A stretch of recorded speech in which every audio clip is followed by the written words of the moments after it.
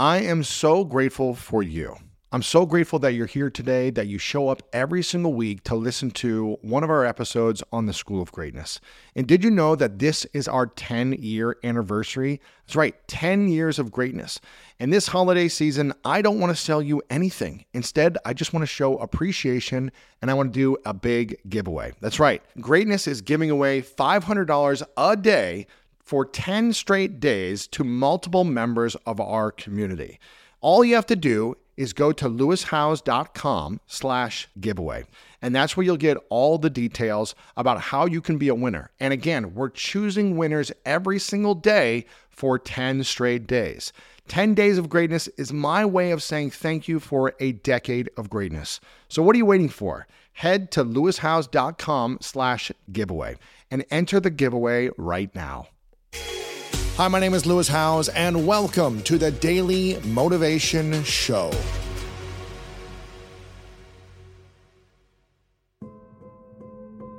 If someone's in a broken relationship right now, maybe they've been arguing for years or fighting, maybe they have good weeks and then there's a bad week and it's this cycle of good and bad, up and down, and it just feels like it's draining or exhausting.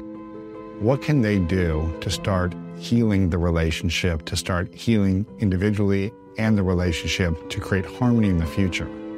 So the first thing to do is to get into some good practices that will help calm your neurophysiology down. So I call that brain preparation. You've got a calm, wise mind that's always active and always on your side. Then we have our messy mind that's in the relationship. It's in the moment. It's the in the moment messy mind. The reactive learning. It's very normal. It needs a lot of guidance.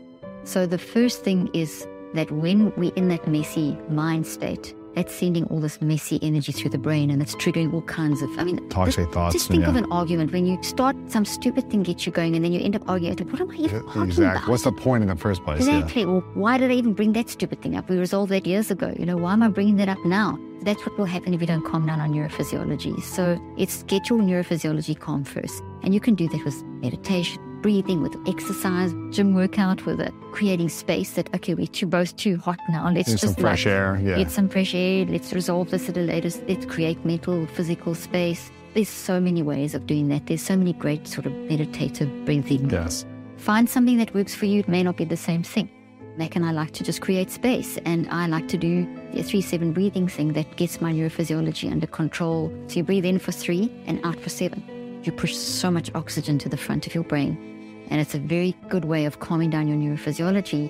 You can do that in, I call it a 10-second pause. You can do it for 60 to 90 seconds. So it's 10 seconds that you do 6 to 9 times. A great little formula for calming down neurophysiology. Wow, that's great. Those simple things that I know we know, but are we doing them? Or are you trying to push through? I've got to solve this now. I used to be like that. And so I had to learn to, hey, no, you don't have to fix it now. You take a pause and Is it possible to fix something when you're in chaotic thoughts? You can, but it's more difficult. Then the next thing that's very practical is you can focus on good stuff. So it may just be good stuff about yourself. Part of mental health is not just detoxing stuff. It's also building healthy stuff. If you've now calmed down your neurophysiology and you now go and focus on something that you know makes you feel great, that means you're pulling this up. When you pull this up, amazing things happen in your brain. You change all the delta, theta, alpha, beta, gamma frequencies. You calm down. Think of the waves of the sea. They build, they're deep and big, and then they build on the beach, crash, make little waves. We want that kind of energy going through our brain, which activates good neurochemical flow, the endocrine, all that stuff. You have put yourself into a really good brain state. Mind, brain, body state. Not just brain state, but you've got a very good flow happening. Now you're still as irritated as hell. It's okay. It's okay to be messy. So third thing, tell yourself it's okay to be a mess. It's okay. I can be a mess. It's normal. But how am I going to manage the mess? So give yourself permission to be the mess. Feel the mess. Analyze the mess. I'm frustrated. What's my emotion? What's my body feeling? What's my perspective in this moment? What am I doing? Go through why am I feeling like this? Write a few things down. Do a recheck. Okay, this has happened. What can I do? Action. Okay, I'm ready to talk. So step 1 is brain prep. Step 2 is think of something good. This has activated our natural resilience. You could think of something great about your partner. Think of a great memory, which is a really good addition. Then do a neurocycle on yourself. You can do this in 3 minutes, in 10 minutes, an hour, whatever. Wow. Then reconvene and say, okay, now we're going to do this. What happens if we want love, we want to be in a relationship, we want connection, we want intimacy, but we don't believe we're deserving of love? As you're talking, you're just prompting all these clinical experiences I've had. Very successful, incredible person, wonderful in every single way. Could not keep a relationship going.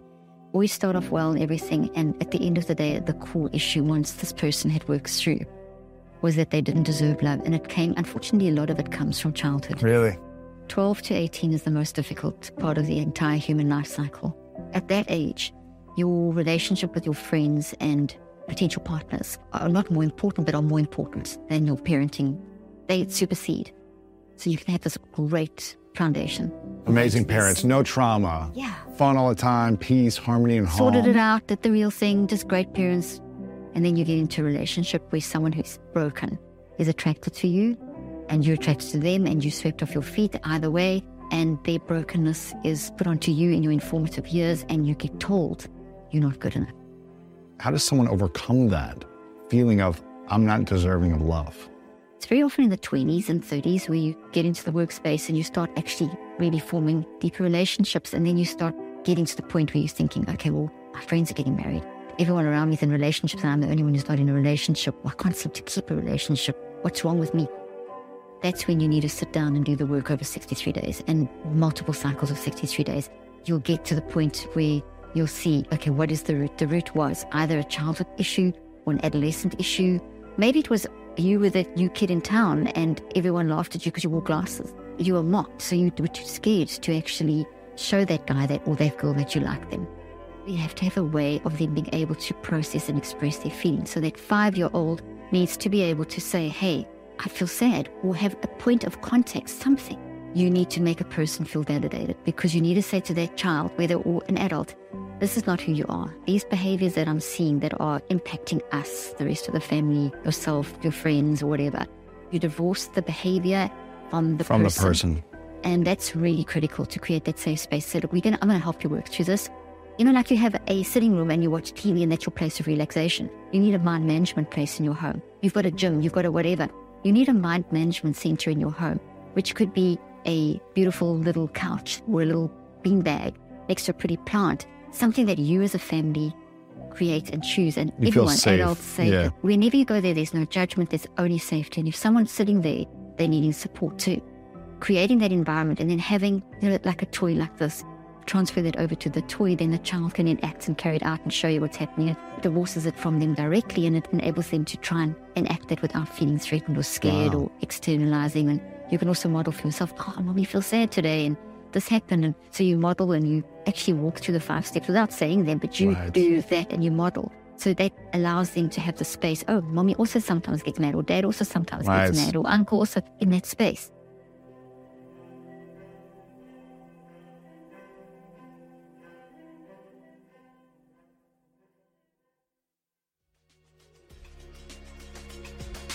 Thank you so much for listening to today's episode of The Daily Motivation, and I hope you have an amazing rest of your day.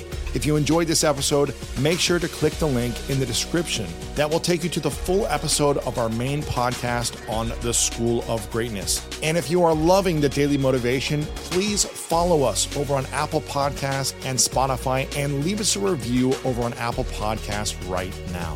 And if you want more exclusive content and ad-free listening experience, make sure to subscribe to our Greatness Plus channel on Apple Podcast right now.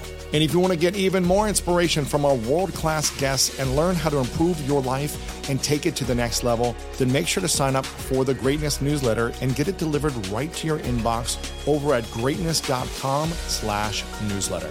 Again, have an amazing day, and I'll see you tomorrow with another episode of the Daily Motivation Show.